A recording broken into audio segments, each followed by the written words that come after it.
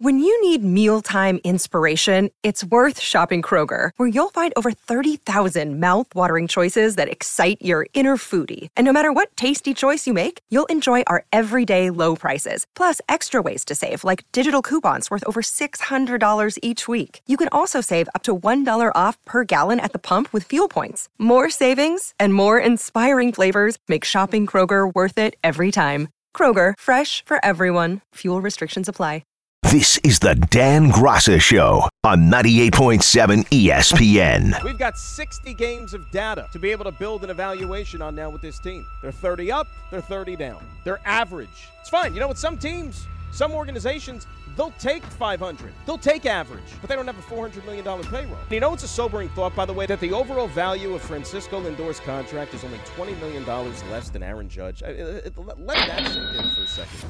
Okay? Aaron Judge, who's arguably the best player in baseball, right, is an absolute monster each and every day. You know what you're getting from this guy.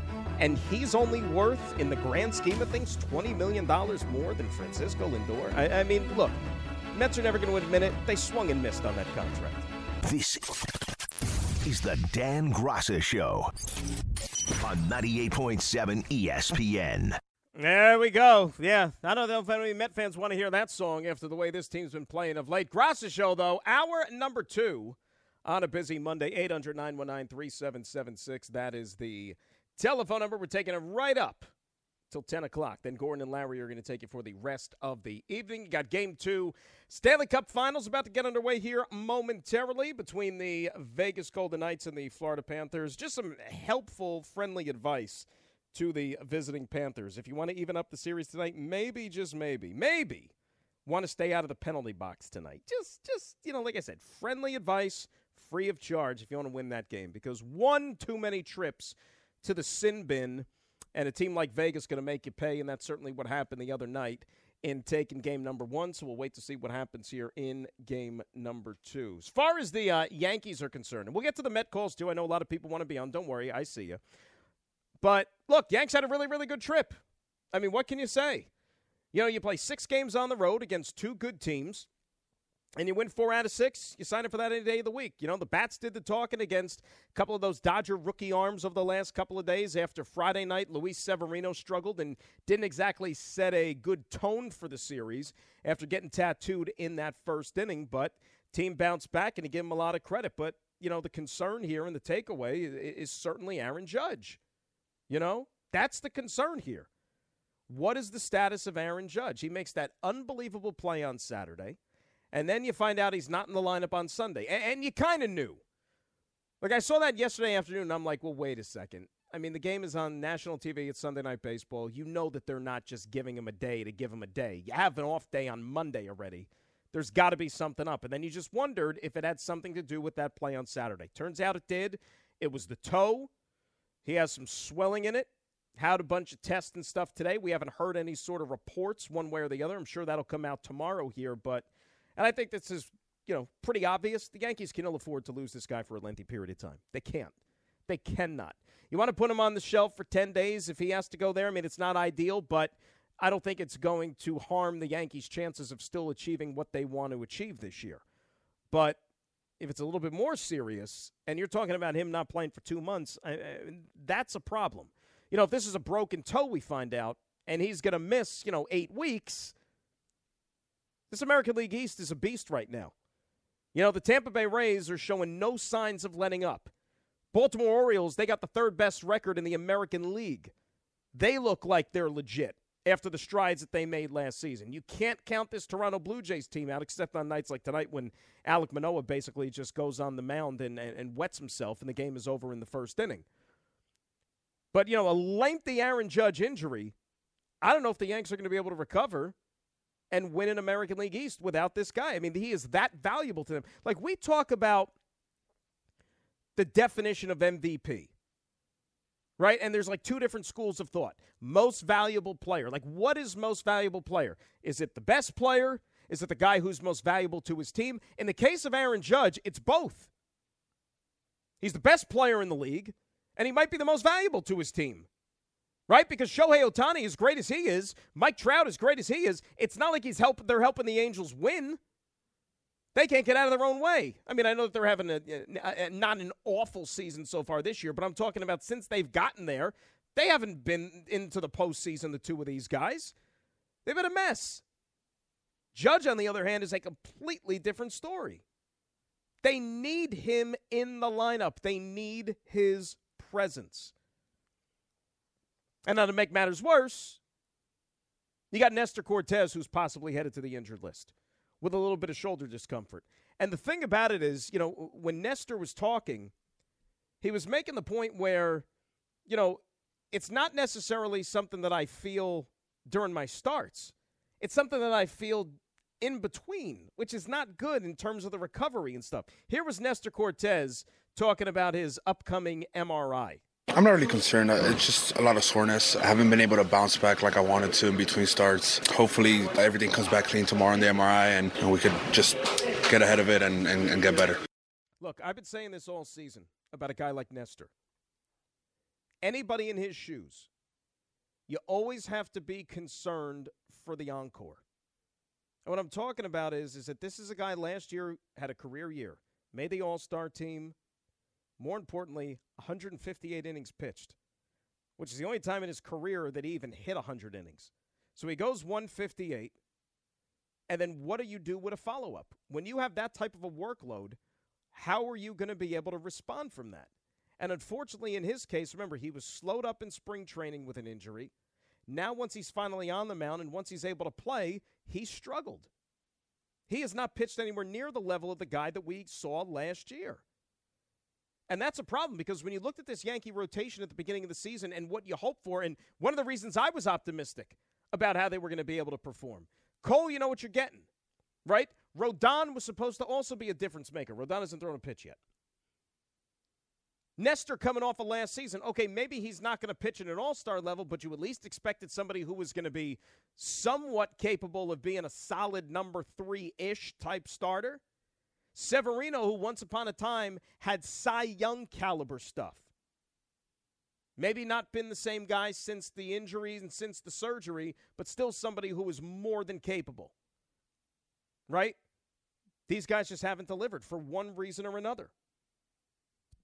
And now, what are you going to do? Because you got to once again dive into your farm system for some starting pitching depth again. The Johnny Britos of the world and the Vasquez kid who came up and made a start. You don't want to keep doing that regularly. The starting pitching was supposed to be an X factor for the Yankees this season. And it hasn't played out that way. It really and truly hasn't. And I'm a little bit surprised, to be quite honest with you. But Judge is the main concern. No other way around it. They need a healthy Aaron Judge. Artie in Brooklyn. Up next here on 98.7 ESPN. What's up, Art? How we doing? Hey, Dan. What's going on, man? What's up, baby? Yeah, the talk about, Steve, spending all this money. And, yeah, he basically brought back a team that won 100 games last year. And then from the beginning of the end of spring training when Diaz gets hurt, there's this $25 million, relief pitcher star or whatever. And then they made moves, which, you could say they were, skeptical or whatever. Like, it just didn't work out because he got Verlander, and then he ended up giving up Bassett, like you said, and Walker, and ended up getting Senga and Cantillo or whatever for cheaper because this team is basically built to win in the playoffs with Verlander and Scherzer at the top of the pitching rotation, and hoping that they got Robertson now as the eighth inning guy, and now all of a sudden he's the main guy, and they got nobody else in the bullpen because they lost Lugo. So when your 3 and 4 guys, number 3 and number 4, don't hit, and they're not scoring, they swept the Phillies because Canada hit 3 home runs. They're not all of a sudden. Pete was hot for that time, and now he can't buy a hit. And Lindor has been struggling the whole season. And like you said, it's a bad contract. It's a bad deal. There's no way you could defend it. But at the time, Lindor was one of the top shortstops in the league, and they made the move to trade. I was against the trade. I said, why don't you just wait till he's free agency? They didn't really give up that much to get him. It's just that you got him, after you gave up guys, you had to sign him. You couldn't just let him go. So they signed him for 10 years at that money. So if you're going to tell me they didn't make the playoffs because their big guys didn't hit, I mean, look at San Diego, Dan. I mean, San Diego's got a ridiculous team, and they have a worse record than the Mets. Yep. All right, man. Thanks for taking the call. All right, be good. And it just goes to show you can't go out there and you can't buy a winner. Can't buy a pennant. It's as simple as that. I mean, and Artie brought up San Diego. San Diego, probably the biggest disappointment in the sport this year. Hands down. And you know what the funny thing about the Padres is? Since Tatis has come back from his suspension, he's actually been great. Tatis has been sensational. It's all the other guys that haven't done their part. You know, Machado missed a little while there with a hand injury, but even before he got hurt, he wasn't raking like he did last year when he was an MVP contender. This weekend, his first series back, he struggled against the Cubs. No, they got issues. And you know what's funny, too? Think about this past offseason with the Mets. What was the one move that it seemed like they were close to making right around Christmas, and then it ultimately fell through? And that was Carlos Correa. And at the time, we were all in on that, right? I mean, he would have been a difference maker. He would have been somebody that absolutely would have served as an improvement in this lineup. Another member in that batting order that the opposing team is going to have to contend with. But I'll tell you something. You know what? Maybe the Mets actually caught a break on that one because, A, Correa's banged up. B, he's having a horrible year with the Minnesota Twins. So imagine if you have another underperforming player attached to a monster-long contract that would be impossible to get out from. Two? What do you mean two? It would have been impossible. And then we'd be sitting there talking about, again, what would the payroll have been then? $400 million plus a Carlos Correa contract. God knows what it would have came out to. 800-919-3776. Joey in Long Island up next here on 98.7. Joe, how are you? I'm good, Dan. You do a great job, man. But that's part of the point I'm making is baseball, man. Like you could put the same team on the field that won 100 games and give them the same health, and they'll be a 90-win team. Like the nature of baseball. What I really call for, though, you got to lay off Lindor, man. The guy is one of the best defensive shortstops every single game. He gives us 20 home runs. He had a great year last year. Like they Ray won. Ordonez was one of the best defensive shortstops. Am I giving him $340 million? Well, yes, you are in today's game. That's the going rate, No, bro. you're not. No, I mean, you're when not. they actually, if you're looking at what they signed him for, what is he getting, 30 a year? I don't even remember how many That's it was. gonna be a bargain. That's gonna be a bargain, and I mean they got him for 10 years. And But Joe, you're not buying that. You're not paying that guy for his. You're not paying a guy that much money for his glove. You're paying that guy for his bat also, and he's come up. and he's small hitting with the 20 bat. home runs a year. He's 20 home runs a year, though. He was hitting 35 with the Indians. That's what He you're never paying hit, for. bro. 20's coming up small. Over 30 he hit over 30 like once, Dan. He hit over 30 like once. He hit doesn't even look like a 30 home run hitter. 38, 32. He finished top 6 in the MVP twice with Cleveland. Joe, that's what I'm talking Right. about. They signed And a he guy hit who hasn't 25 produced at this level in about 5 years. Bro, he hit 25 last year. Like, that's not that Last much year of was a a good difference year. for I'm you to not make killing it. him about last year, but his first year was terrible, and this season is not necessarily living up to that contract. And not yet. But if he finishes hot, remember, it was peaks and valley last year, too. So, you just got to give him time, man. I think he's been great. I mean, if you look at the last few years compared to the years before that, man, Steve Cohen's done a great job, man. Joe, let me ask you a question. Let me ask you one question, because like you and I Go obviously have different definitions of the term great. If I'm paying a guy all that money, at the very least, and I know that these are trite things, but I'm saying for that money, at the very least, is it unrealistic to ask somebody to maybe make an all-star team once? He hasn't been an all-star since 2019. You telling me he couldn't have been an all-star last year, though? Last year he was good. The shortstop's been loaded the last But again, couple of years. for like, $340 million, I need more. Dan, That's you're what not I'm saying. paying him that I in need one more. season, though, man. I get Dude. what you're saying, but I think he's been great, man. Could he be better? He's not Aaron Judge. But think for he's been a that great money, player. see, Joe, here's the thing. This is the point I'm trying to make, and I'll let you finish. That type of money, you expect Aaron Judge production. And I'm not blaming Lindor. I'm blaming the Mets. Lindor, you, me, anybody would have signed that contract if you put it in front of us. I'm blaming the Mets for going all in on giving that guy that money before he even played a game for him. How about this? I know he was a free agent 1 year into the Mets trading for him after 21. Think about it. He hit $230 with 20 home runs and 63 RBIs his first year with the Mets. Let's say the Mets didn't sign him. Was anybody in their right mind going to give him $340 million after 2021? Mets included. The answer is no. And that's the problem. Because, again, even if you're Steve Cohen and you have his money, you give that much money to one player and allocate that much resource to one position, that's less money that's going to be able to go around to fill other holes. All right? And I'm not comparing players here. But they gave up Andres Gimenez in that trade. Andres Gimenez was a guy who was an all-star last year for Cleveland, had a good year. He finished 6th in the American League in wins above replacement, WAR, which is a pretty big metric nowadays. And he just signed a contract extension with Cleveland for like $100 million. All right? So would the Mets really be that much worse off if they had a guy now playing shortstop like Andres Gimenez who is making a third of what Lindor's going to cost you and not even for the next 10 years? Would they be that much worse off? They're 30-30. 800-919-3776. More of your calls. We'll get into the NBA as well. Big win for the Heat last night. Do we got ourselves a series? Graca Show, 98.7 ESPN. Yeah! Go Mets! 10 seconds on the clock. How many things can you name that are always growing?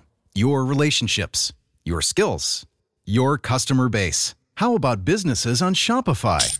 Shopify is the global commerce platform that helps you sell at every stage of your business. From the launch your online shop stage, to the first real-life store stage, all the way to the did we just hit a million orders stage. Shopify's there to help you grow. Sign up for a $1 per month trial period at shopify.com/network, all lowercase. Go to shopify.com/network now to grow your business, no matter what stage you're in. Shopify.com/network. Now, let's talk about the play of the week. The pressure to follow up Hypnotic and Cognac, weighing heavy on the team. Hypnotic was in the cup, blue, and ready for the play. And boom! Añejo Tequila came in with a smooth assist to Hypnotic's tropical fruit finish. Shaken, strained, poured. It was green and good! The playmaking splash shifted the tempo. Another great cocktail from the Hypnotic team. Every season is Hypnotic and Tequila season. Hypnotic Liqueur, Bardstown, Kentucky, 17% alcohol by volume. Hypnotic reminds you to think wisely, drink wisely. This is the Dan Graca Show on 98.7 ESPN. We are underway out in Sin City with the Panthers and the Golden Knights, Game 2 of the Stanley Cup Finals. Like I was saying to the guys during the break, like it cracks me up. They say game starts at 8 o'clock, puck drops at 8 o'clock. They dropped the puck literally 2 minutes ago at like 8:22. It's just whatever TV wants, TV gets. And, us as fans have to be the ones that have to sit there and wait and watch and stay up late and all those other things. Let's say hi to Larry in Long Island. He up next here on 98.7. Larry, how we doing? Larry, you there? Larry, going once. Going twice. Let's sit. Larry, you there? No. Let's sound that buzzer. Larry's out. You're gone. Goodbye. You out. See you, Larry. Let's talk some hoops because you know what? Heck of a job by the Miami Heat last night, in all seriousness. Fourth quarter toughness. They have I'm running out of words to describe them. Just every time you want to count them out, they go out there and they do something to surprise you. Right? And look, game 1 wasn't pretty for them. But yet they continually rise up. And it's amazing throughout this entire postseason run. Like I saw the stat. They've been outscored in the first 3 quarters. But yet the point differential in the fourth quarter is so lopsided in their favor, it's not even close. And you know what? If Miami was going to win a game in this series, and I said Nuggets in 6, I'm still sticking to it. I'm still fairly confident about that. But if Miami was going to win a game or two in this series, I didn't think it would be in Denver. I thought that they'd maybe win a couple of games in their building. And as I said earlier, Miami hasn't won a game in that building since 2016. Josh McRoberts, Goran Dragic, those guys were wearing Heat uniforms back then. Denver hasn't lost in that building since March the 30th. We got ourselves a series. We really and truly do. And you know what? The Heat came out on fire last night. Nuggets replied. They had an answer. They took control of the game at halftime, third quarter. And you thought that they had taken Miami's best shot at that point. Like, what was it, an 8-point lead or something like that going into the fourth quarter for the Nuggets? I thought there's no way Miami's coming back. It's over. But you know what? Ask Milwaukee. Ask the Knicks. Ask the Celtics. This is a relentless team when it comes to playing basketball over the final 12 minutes. And they don't go away quietly. And last night, yet another example of making plays when you have to. You know what? Let's give our flowers to Bam Adebayo. Seriously. Because so far through 2 games in this series, he's been outstanding. And now he's got a win to show for it. Very good again. And let's not forget about Bam, too. I know whatever he's doing on the boards and scoring and that type of thing, and for the most part, staying out of foul trouble, at least the first 2 games. But think about what he's trying to do down the other end of the floor and how taxing and grueling that is trying to guard Nikola Jokic, right? That's even more impressive what he's able to do down the offensive end of the floor. Jimmy didn't have we've seen Jimmy be crazier in some of these playoff games, but he showed up in the fourth quarter when he had to. Give Spoelstra credit for putting Kevin Love in the starting lineup. I know he only had 6 points, but he was the team leader in rebounds last night. He was a plus 18, plus 18. When he was on the floor, the Heat were a hell of a lot more productive than when he was off the floor, when they were a minus team. Adds more size to the lineup. Don't think for a second that didn't help. So Caleb Martin goes to the bench. And, oh, by the way, you knew it was going to happen. But for a team that only shot 2 free throws in game 1, they were a lot more frequent visitor to the charity stripe. They made their free throws, which is also a good sign. And that wasn't even, like I said, after game 1, that wasn't even a situation where you blame the officiating and you say that it was the refs for the reason why Miami only shot 2 free throws in that game. No. He'd have to be more aggressive. They had to force the initiative. And they did that last night. And as big a difference as you're going to see, hey, what was the difference between the first 2 games for Miami? How about the role players stepping up? Right? Game 1, I'll repeat it for you. Caleb Martin, Max Strus, Duncan Robinson, 6 points. 2 for 23 from the floor. Last night, those 3 guys, how about 27 points, and they shot 50%, 9 for 18. Miami shot almost 50% from 3 last night. And that's also been like a nice little theme and trend for them throughout these playoffs. When they make their threes, they generally win, right? Jokic was a freak again. 41 and 11, that's great. But he didn't have a triple-double. He only had the 4 assists. And what does that tell you? Like dig deeper beyond the box score when you only see 4 assists. You know what that means? If he only's got 4 helpers, that means others, his teammates, are not contributing and making plays. So if Nikola Jokic is the scorer, then Nikola Jokic is not the guy who's setting up his other guys to be in position to make plays, right? And some of those other guys that we saw the other night make contributions, they weren't there. Aaron Gordon, who basically was the guy who was teeing it up in the first quarter in game number 1. He was nowhere to be found offensively last night. Didn't make as much of a contribution. Michael Porter Jr., nothing. Jamal Murray was good, right? Nobody else, though, really held up their end of the bargain. And by the way, I'm not going to kill Michael Malone for not calling a timeout on that last possession of the game last night because Jamal Murray got a great look. And when it left his hands, I thought it was good, and I thought we were going to play 5 more minutes of overtime. The kind of like 2 schools of thought in that situation about calling a timeout, not calling a timeout. Remember, if you call a timeout, you're also going to give the opponent an opportunity to set their defense and to kind of get a gauge as to what you might be running, and they could draw something up on their own end. Therefore, if you just let it play itself out, The guy that you want with the ball in his hands, he's got the ball. Defense, more often than not, are going to be on their heels, and you put your trust in your player to make shots. He got a good look. I thought it was going down. It just rimmed out, and now we got ourselves a 1-1 series. As I said a little while ago, you're the Miami Heat. If you defend your home court now and just win the 3 games that you have in Miami, you're going to be world champs. I know it's easier said than done, but that's really how simple as this thing is now for them. And that's how important a victory last night was for this team.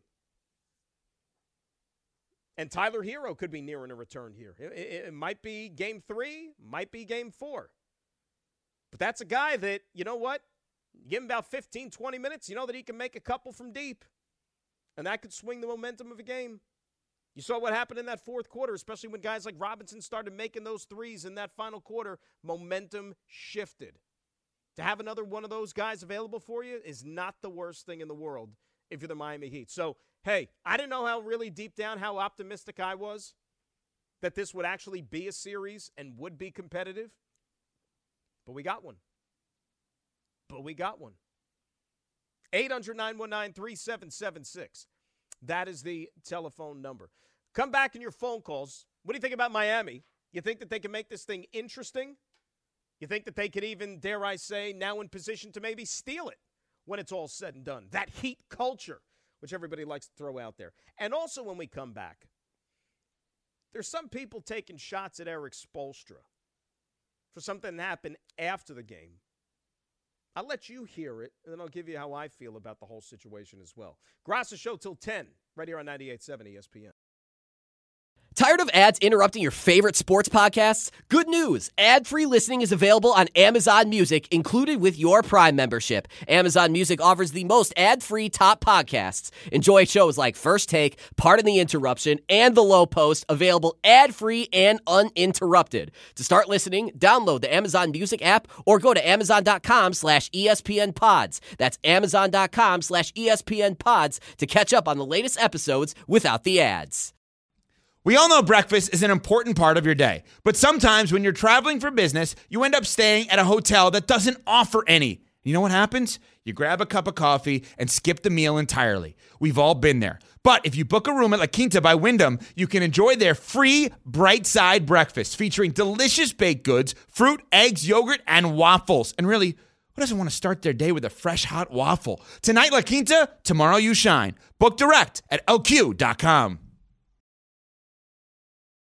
This is the Dan Graca Show on 98.7 ESPN. We got a goal. Got a goal out in Vegas. Oh, that's right. Jonathan Marchessault on the power play. You said, what did we say before the game? Well, we didn't say that, but said before the game, if Florida wants to win and get back in this series and even it up, got to stay out of the penalty box. Well, they commit a penalty, cross-check, 6:39 in. And only 26 seconds into the man advantage, you have Marchessault beat Bobrovsky, 1-0 Golden Knights. That's their third power play goal already of this series, which is like, 3.5 periods old.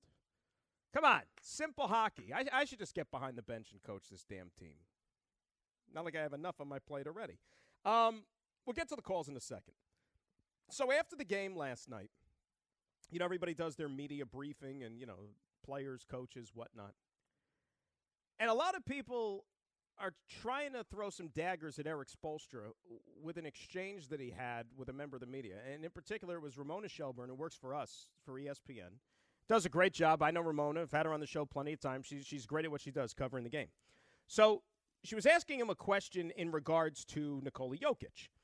And Erik kind of sort of cut her off and didn't even want to almost buy into the validity of the question, and then went and gave his answer. And some people think that he was being disrespectful to Ramona. Take a listen. You be the judge for yourself. Final question on the left. Hey, Coach. Ramona Shelburne, ESPN. This is probably oversimplifying things, but sometimes when teams play against Jokic, you turn him into a scorer, you turn him into a passer, and he controls the game. He only had 4 assists tonight. Yeah, that's ridiculous. It's just... That's the untrained eye that says something like that. This guy's an incredible player. Twice in 2 seasons he's been the best player on this planet. You can't just say, oh, make him a scorer. That's not how they play. They have so many different actions that just get you compromised. We have to focus on what we do. We try to do things the hard way, and he requires you to do many things the hard way. He has our full respect. Okay? Thank you. Thank you, Coach. All right, so I didn't take it to be anything disrespectful, and I don't think Eric was. What I think Spoelstra was doing was, in a way, he was being overly complimentary to Nikola Jokic. Because I think that he looks at it as a lot of coaches do. Like, all right, the game is over. You won a game. It's a 1-1 series. But they're not sitting there and throwing a parade yet. Especially, Heat culture. Heat culture, I'm sure. They don't even have anything in the program for a parade. That's like like you have to send away for that page. They don't want to talk about, like, what it means and you think a series is over. There's no let-up with that team at all. All it is a 1-1 series. They don't want to get too ahead of themselves. So I think that's kind of what went into the answer. Jokic is an incredible player. We didn't do anything because he also doesn't want to tip his hand one way or the other to Denver either, thinking like, okay, the way we defended Jokic last night is exactly the same way we're going to approach this thing for the remainder of the series. I think that's also a part of it. But I don't think that he was being, derogatory towards Ramona, or he even suggested for a second that, it was her question and she was the only one that came up with this theory. I don't think there was any of that at all. He knows who Ramona is. She's been covering the game forever. She's well respected. But people always want to, turn things into controversy. It was more about just being overly complimentary to, like he said, a great player. I don't think there was anything wrong with the question either. I think it was legit. And like we said, whether that was the intent, whether that wasn't the intent. If Nikola Jokic is going to go out there and only have, let's say, 4 assists in a game, Miami will take that any day of the week. I don't care if he goes out there and scores 50 and has 4 helpers. The Heat will sign up for that. I think there's been 4 games or something this year where Jokic has had 4 assists or less. You know what Denver's record is in those games? They're 0-4. The Heat will sign up for that all 5 games potentially for the remainder of this series. 800-919-3776. That is the telephone number. Subi in Midtown. He's up next here on 98.7. What's up, Subi? Hey, Dan, I got 2 points to make. Yeah. One with the Miami Heat. Bam Adebayo is playing himself into like a superstar now. I'm just wondering if you would take him over Giannis in this series specifically, because if you're interchangeable players, I wonder who would do better versus Jokic. And then also with the Mets, I got the Lindor thing. At this point, it's up to Buck Showalter to say, hey, don't even hit for a home run, hit for a single or a double. And I'm just wondering if they can compute his bat speed versus now and then Cleveland. And then also, is Dusty Baker a good alternative to Buck Showalter in terms of buying him out for next year? Because then we would really know who's the boss in town, That's all I got to say. Subi, boy, a lot to unpack there. First of all, no, I would take Giannis, 6 days a week and twice on Sunday over Bam Adebayo. and like I said, Bam's been really good these first 2 games, but it's Giannis, right? Lindor, here's the thing about Lindor. What I would suggest for the time being, would it kill you to drop him down the order a little bit? Does he have to be hitting in that 3 hole? But the problem with the Mets are they're so depleted offensively right now, and they're not getting any quality contributions from guys. Like, who do you suggest moving up? It was great for those couple of games when Alvarez was hitting in the 2 hole, but you know what? He's cooled off a little bit. Think about it. They had Canna hitting in the 2 hole yesterday. Why? Because he had a couple of good games against the Philadelphia Phillies. Canna's been bad this year. And the Dusty Baker thing, look, I love Dusty as much as anybody, but this might be it for Dusty. When he signed that contract extension in the offseason, coming off a world championship, by the way, from the Astros, I think it was only a 1-year deal. Because, Dusty's no spring chicken. He don't know if this is going to be it for him. He's got his World Series ring. He's going to go into the Hall of Fame as soon as, they decide to vote him in. He just might want to kick his feet up. He lives up in Northern California. He makes his own wine, believe it or not. Dusty's got a lot of stuff going on. He's been a baseball lifer. He's put in his time. He probably just wants to, enjoy his life, his family, which he's entitled to. So, no. Would I swap out Buck for Dusty? No. That's not the type of move. They're not going to bring in a guy even older than Buck to manage this team. 800-919-3776. That is the telephone number. Corey's in Edison. He's up next here on 98.7. What's up, Corey? How we doing? Hey, Dan. Thanks for taking the call. What's up? I just wanted to say thank you for speaking some truth on this Lindor issue. Fans justifying the contract based on average defense is ridiculous to hear. And I just want to say the one player he needs to be compared to is Corey Seager. Because they pretty much got the same contract. And, Seager is playing way better than he's played since the day he got to the Mets. So if we're comparing it, Seager plays great defense and he hits. Thank you. Corey, Corey, thanks for the phone call. Corey Seager, remember, he missed a lot of this season with a hamstring injury. Okay, he missed, I think, more than half the season. Corey Seager, though, is a guy, if you remember, when the Dodgers won the Fugazi World Series in 2020, the COVID World Series, he was the NLCS MVP. He was the World Series MVP. Corey Seager's a good player, but Corey Seager's also a guy who has not exactly been available for a lot of his career. Half of his career, he's been hurt and missed a significant chunk of time, which is one of the things that's kind of, I think, deprived him about even becoming a greater player in terms of stature than, how he's probably considered around Major League Baseball. Corey Seager's really good. And you know what the funny thing about it, how about this? He brought up Corey Seager's on Texas, okay? Remember before last season, so what was that, 22? Going into 2022, Texas Rangers signed Corey Seager and Marcus Semien. One guy to play shortstop, one guy to play second base. Those two contracts totaled the overall worth to about $500 million. They were $500 million for two middle infielders. And you think, well, that's not money well spent, is it? Because Texas was horrible last year. They had no pitching whatsoever, among other things. And Semien did not exactly set the world on fire in his first season in Texas. And Seager, despite, being okay, the Rangers were bad. Fast forward to this year. This is with Seager missing half a season. Semien right now has got a 23-game hit streak. He's playing like the Marcus Semien we used to know, the guy who was an MVP finalist a couple of times over. They've got the number one run differential in all of baseball, okay, which means they're scoring a hell of a lot of runs, and they're not giving up as many runs either. Guys like Nathan Eovaldi, who we told you, who's been almost the best pitcher in baseball this year. They signed him for a fraction of what they paid Jacob deGrom, and Jacob deGrom's going to be out at least until the end of June, if you missed that news we gave you earlier in the show. John Gray, who was also on that team last year. Remember, formerly of the Colorado Rockies? He's actually been halfway decent this year. Andrew Heaney has not been awful. Yes, former Yankee Andrew Heaney. And this team scores more runs than any other team in Major League Baseball. The Jonah Heims of the world, Adolis Garcia. They got dudes on this team. And they got a Hall of Fame manager in Bruce Bochy. Texas, and I don't see any reason why they won't be, if they go out and shore up this bullpen by the trade deadline on August 1st, I can't believe I'm saying this. You might be talking about the Texas Rangers who could go to the World Series this year out of the American League. They could go to a World Series. Because I do think the Bochy factor is a big one. You got a guy who's won 3 rings already in that dugout. And the Rangers are probably looking at this thing like, wait a sec. We're in first place right now. We're going to make the playoffs, whether it's winning the American League West or just getting in as a wild card. We're getting in.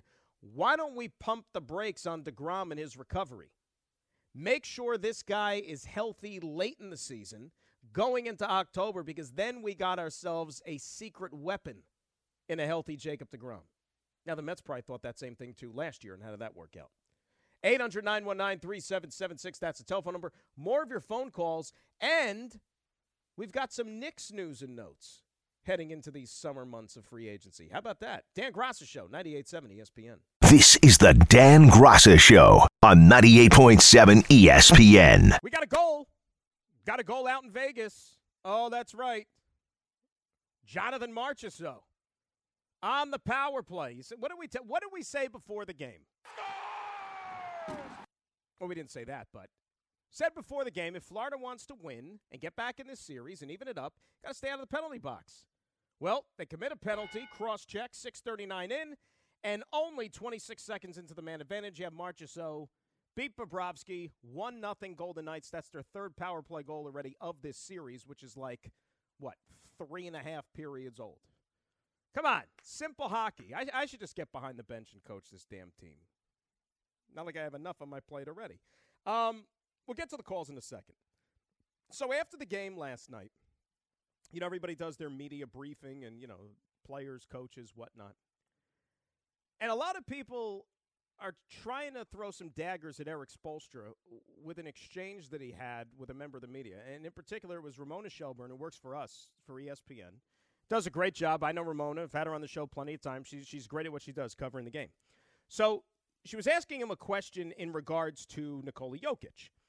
And Erik kind of sort of cut her off and didn't even want to almost buy into the validity of the question, and then went and gave his answer. And some people think that he was being disrespectful to Ramona. Take a listen. You be the judge for yourself. Final question on the left. Hey, Coach. Ramona Shelburne, ESPN. This is probably oversimplifying things, but sometimes when teams play against Jokic, you turn him into a scorer, you turn him into a passer, and he controls the game. He only had 4 assists tonight. Yeah, that's ridiculous.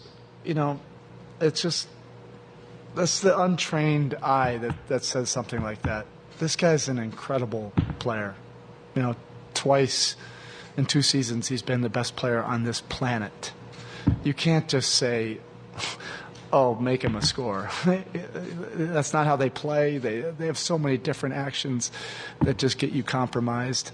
We have to focus on what we do. We try to do things the hard way.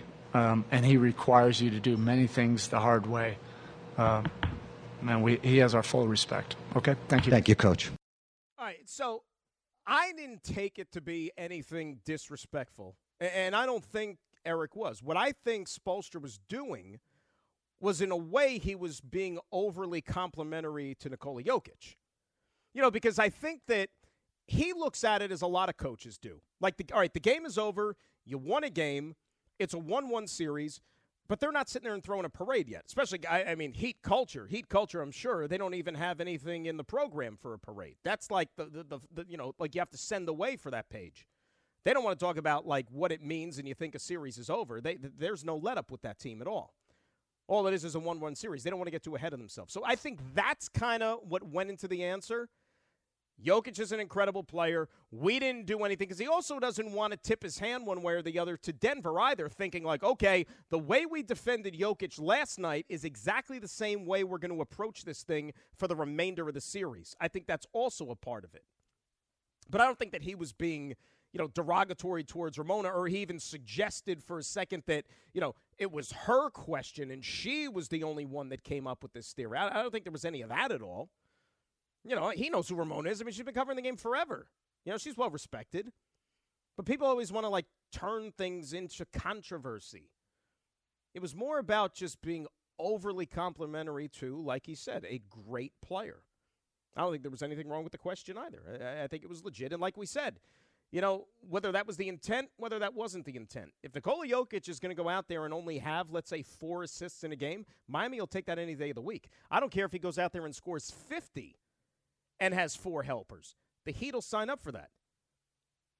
I think there's been 4 games or something this year where Jokic has had 4 assists or less. You know what Denver's record is in those games? They're 0-4. The Heat will sign up for that all 5 games potentially for the remainder of this series. 800-919-3776. That is the telephone number. Subi in Midtown. He's up next here on 98.7. What's up, Subi? Hey, Dan, I got 2 points to make. Yeah. One with the Miami Heat. Bam Adebayo is playing himself into a superstar now. I'm just wondering if you would take him over Giannis in this series specifically, because if you're interchangeable players, I wonder who would do better versus Jokic. And then also with the Mets, I got the Lindor thing. At this point, it's up to Buck Showalter to say, hey, don't even hit for a home run, hit for a single or a double. And I'm just wondering if they can compute his bat speed versus now and then Cleveland. And then also, is Dusty Baker a good alternative to Buck Showalter in terms of buying him out for next year? Because then we would really know who's the boss in town, That's all I got to say. Subi, boy, a lot to unpack there. First of all, no, I would take Giannis, 6 days a week and twice on Sunday over Bam Adebayo. and like I said, Bam's been really good these first 2 games, but it's Giannis, right? Lindor, here's the thing about Lindor. What I would suggest for the time being, would it kill you to drop him down the order a little bit? Does he have to be hitting in that 3-hole? But the problem with the Mets are they're so depleted offensively right now, and they're not getting any quality contributions from guys. Like, who do you suggest moving up? It was great for those couple of games when Alvarez was hitting in the 2-hole, but you know what? He's cooled off a little bit. I mean, think about it. They had Canna hitting in the 2-hole yesterday. Why? Because he had a couple of good games against the Philadelphia Phillies. Canna's been bad this year. And the Dusty Baker thing, look, I love Dusty as much as anybody, but this might be it for Dusty. When he signed that contract extension in the offseason, coming off a world championship, by the way, from the Astros, I think it was only a 1-year deal. Because, Dusty's no spring chicken. He don't know if this is going to be it for him. He's got his World Series ring. He's going to go into the Hall of Fame as soon as, they decide to vote him in. He just might want to kick his feet up. He lives up in Northern California. He makes his own wine, believe it or not. Dusty's got a lot of stuff going on. He's been a baseball lifer. He's put in his time. He probably just wants to, enjoy his life, his family, which he's entitled to. So, no. Would I swap out Buck for Dusty? No. That's not the type of move. They're not going to bring in a guy even older than Buck to manage this team. 800-919-3776. That is the telephone number. Corey's in Edison. He's up next here on 98.7. What's up, Corey? How we doing? Hey, Dan. Thanks for taking the call. What's up? I just wanted to say thank you for speaking some truth on this Lindor issue. Fans justifying the contract based on, average defense is, ridiculous to hear. And I just want to say the one player he needs to be compared to is Corey Seager. Because they pretty much got the same contract. And, Seager is playing way better than he's played since the day he got to the Mets. So if we're comparing it, Seager plays great defense and he hits. Thank you. Corey, Corey, thanks for the phone call. Corey Seager, remember, he missed a lot of this season with a hamstring injury. Okay, he missed, I think, more than half the season. Corey Seager, though, is a guy, if you remember, when the Dodgers won the Fugazi World Series in 2020, the COVID World Series, he was the NLCS MVP. He was the World Series MVP. Corey Seager's a good player, but Corey Seager's also a guy who has not exactly been available for a lot of his career. Half of his career, he's been hurt and missed a significant chunk of time, which is one of the things that's kind of, I think, deprived him about even becoming a greater player in terms of stature than, how he's probably considered around Major League Baseball. Corey Seager's really good. And you know what the funny thing about it, how about this? He brought up Corey Seager's on Texas, okay? Remember before last season, so what was that, 22? Going into 2022, Texas Rangers signed Corey Seager and Marcus Semien. One guy to play shortstop, one guy to play second base. Those two contracts totaled the overall worth to about $500 million. They were $500 million for 2 middle infielders. And you think, well, that's not money well spent, is it? Because Texas was horrible last year. They had no pitching whatsoever, among other things. And Semien did not exactly set the world on fire in his first season in Texas. And Seager, despite, being okay, the Rangers were bad. Fast forward to this year. This is with Seager missing half a season. Semien right now has got a 23-game hit streak. He's playing like the Marcus Semien we used to know, the guy who was an MVP finalist a couple of times over. They've got the number 1 run differential in all of baseball, okay, which means they're scoring a hell of a lot of runs, and they're not giving up as many runs either. Guys like Nathan Eovaldi, who we told you, who's been almost the best pitcher in baseball this year. They signed him for a fraction of what they paid Jacob deGrom, and Jacob deGrom's going to be out at least until the end of June, if you missed that news we gave you earlier in the show. John Gray, who was also on that team last year. Remember, formerly the Colorado Rockies? He's actually been halfway decent this year. Andrew Heaney has not been awful. Yes, former Yankee Andrew Heaney. and this team scores more runs than any other team in Major League Baseball. You know, the Jonah Heims of the world, Adolis Garcia. They got dudes on this team. And they got a Hall of Fame manager in Bruce Bochy. Texas, and I don't see any reason why they won't be, if they go out and shore up this bullpen by the trade deadline on August 1st, I can't believe I'm saying this. You might be talking about the Texas Rangers who could go to the World Series this year out of the American League. They could go to a World Series. Because I do think the Bochy factor is a big one. You know, you got a guy who's won 3 rings already in that dugout. And the Rangers are probably looking at this thing like, wait a sec. We're in first place right now. We're going to make the playoffs, whether it's winning the American League West or just getting in as a wild card. We're getting in. Why don't we pump the brakes on DeGrom and his recovery? Make sure this guy is healthy late in the season, going into October, because then we got ourselves a secret weapon in a healthy Jacob DeGrom. Now, the Mets probably thought that same thing, too, last year, and how did that work out? 800-919-3776, that's the telephone number. More of your phone calls, and we've got some Knicks news and notes heading into these summer months of free agency. How about that? Dan Graca Show, 98.7 ESPN. Hi, this is ESPN's Mike Greenberg, and ESPN Bet is ready to take you through all the biggest sports moments this spring. The official sports book of ESPN has exclusive offers and markets from Scott Van Pelt, Stephen A. Smith, and me. From the playoff intensity to finally getting out to the ballpark, there's no better time for sports fans. Sign up today, and new users get $100 in bonus bets for making any sportsbook bet. Download ESPN Bet today. What a play. Must be 21 plus and present in select states. Gambling problem? Call 1-800-GAMBLER. Terms and conditions apply. See app for details. This is the Dan Graca Show on 98.7 ESPN. Vegas makes it 2-0 moments ago, and this one probably stings a little bit more because Florida was just on a power play. And I don't think it was a shorthanded goal, so the power play just expired, and yet Vegas then lights the lamp to make it 2 zipping. Yeah, Vegas is good. I mean, what can you say? You know, they just come at you in waves. They play 4 lines. There's no let up. Yep, turnover in the defensive zone. Couldn't clear the puck. Nothing more, nothing less. Martinez. Yep, bad goal. It's a bad goal. You want to win a cup? Can't make plays like that. Simple as that. Let us say hi to Mitch in East Windsor, who is up next. Mitch, good evening. How are you? How's it going, buddy? Dan, hello, Mitch. What's going on? Yeah. Well, I'll tell you first before I get to Aaron Judge. On Denver, I think they're going to win the next 2 games.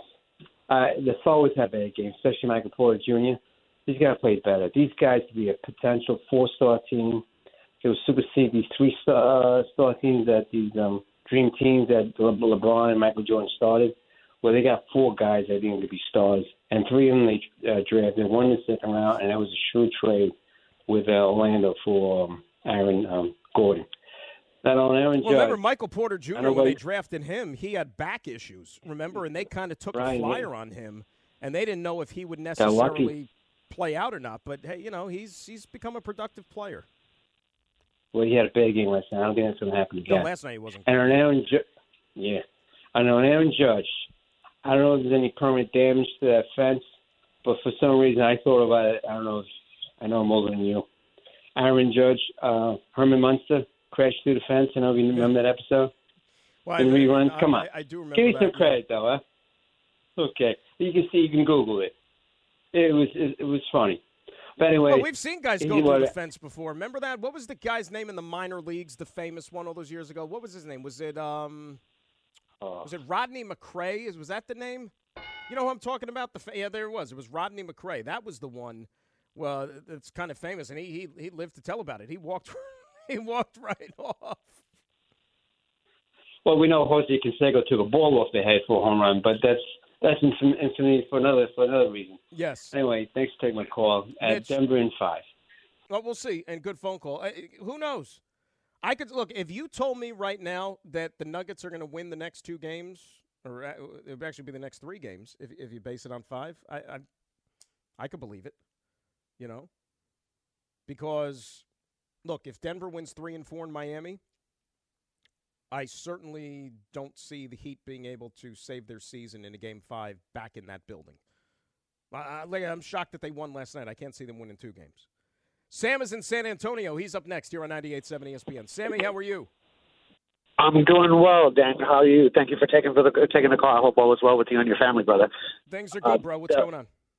Nothing much. It's a pleasure to finally speak with you. I've been listening to you for forever, but just really never had the opportunity or the pleasure to speak with you. So thank you so much for your time. Well, Sam, the pleasure's all mine. I mean, it really is. Let's be honest. Well, thank you. No, well, you know what? Okay, how about we're both respectful folks. How about the pleasure is both of ours? Let's go with that. So we are in 1,000% lockstep. Number one, what you're talking about with Lindor, I've been literally having the same argument with my best friend, we've both been diehard Mets fans since we were little kids. And my argument is that, you know what? Number one, I don't think they should have extended him when they traded for him, because we all know that New York is its own beast. You had a year just to take him on a test drive, essentially.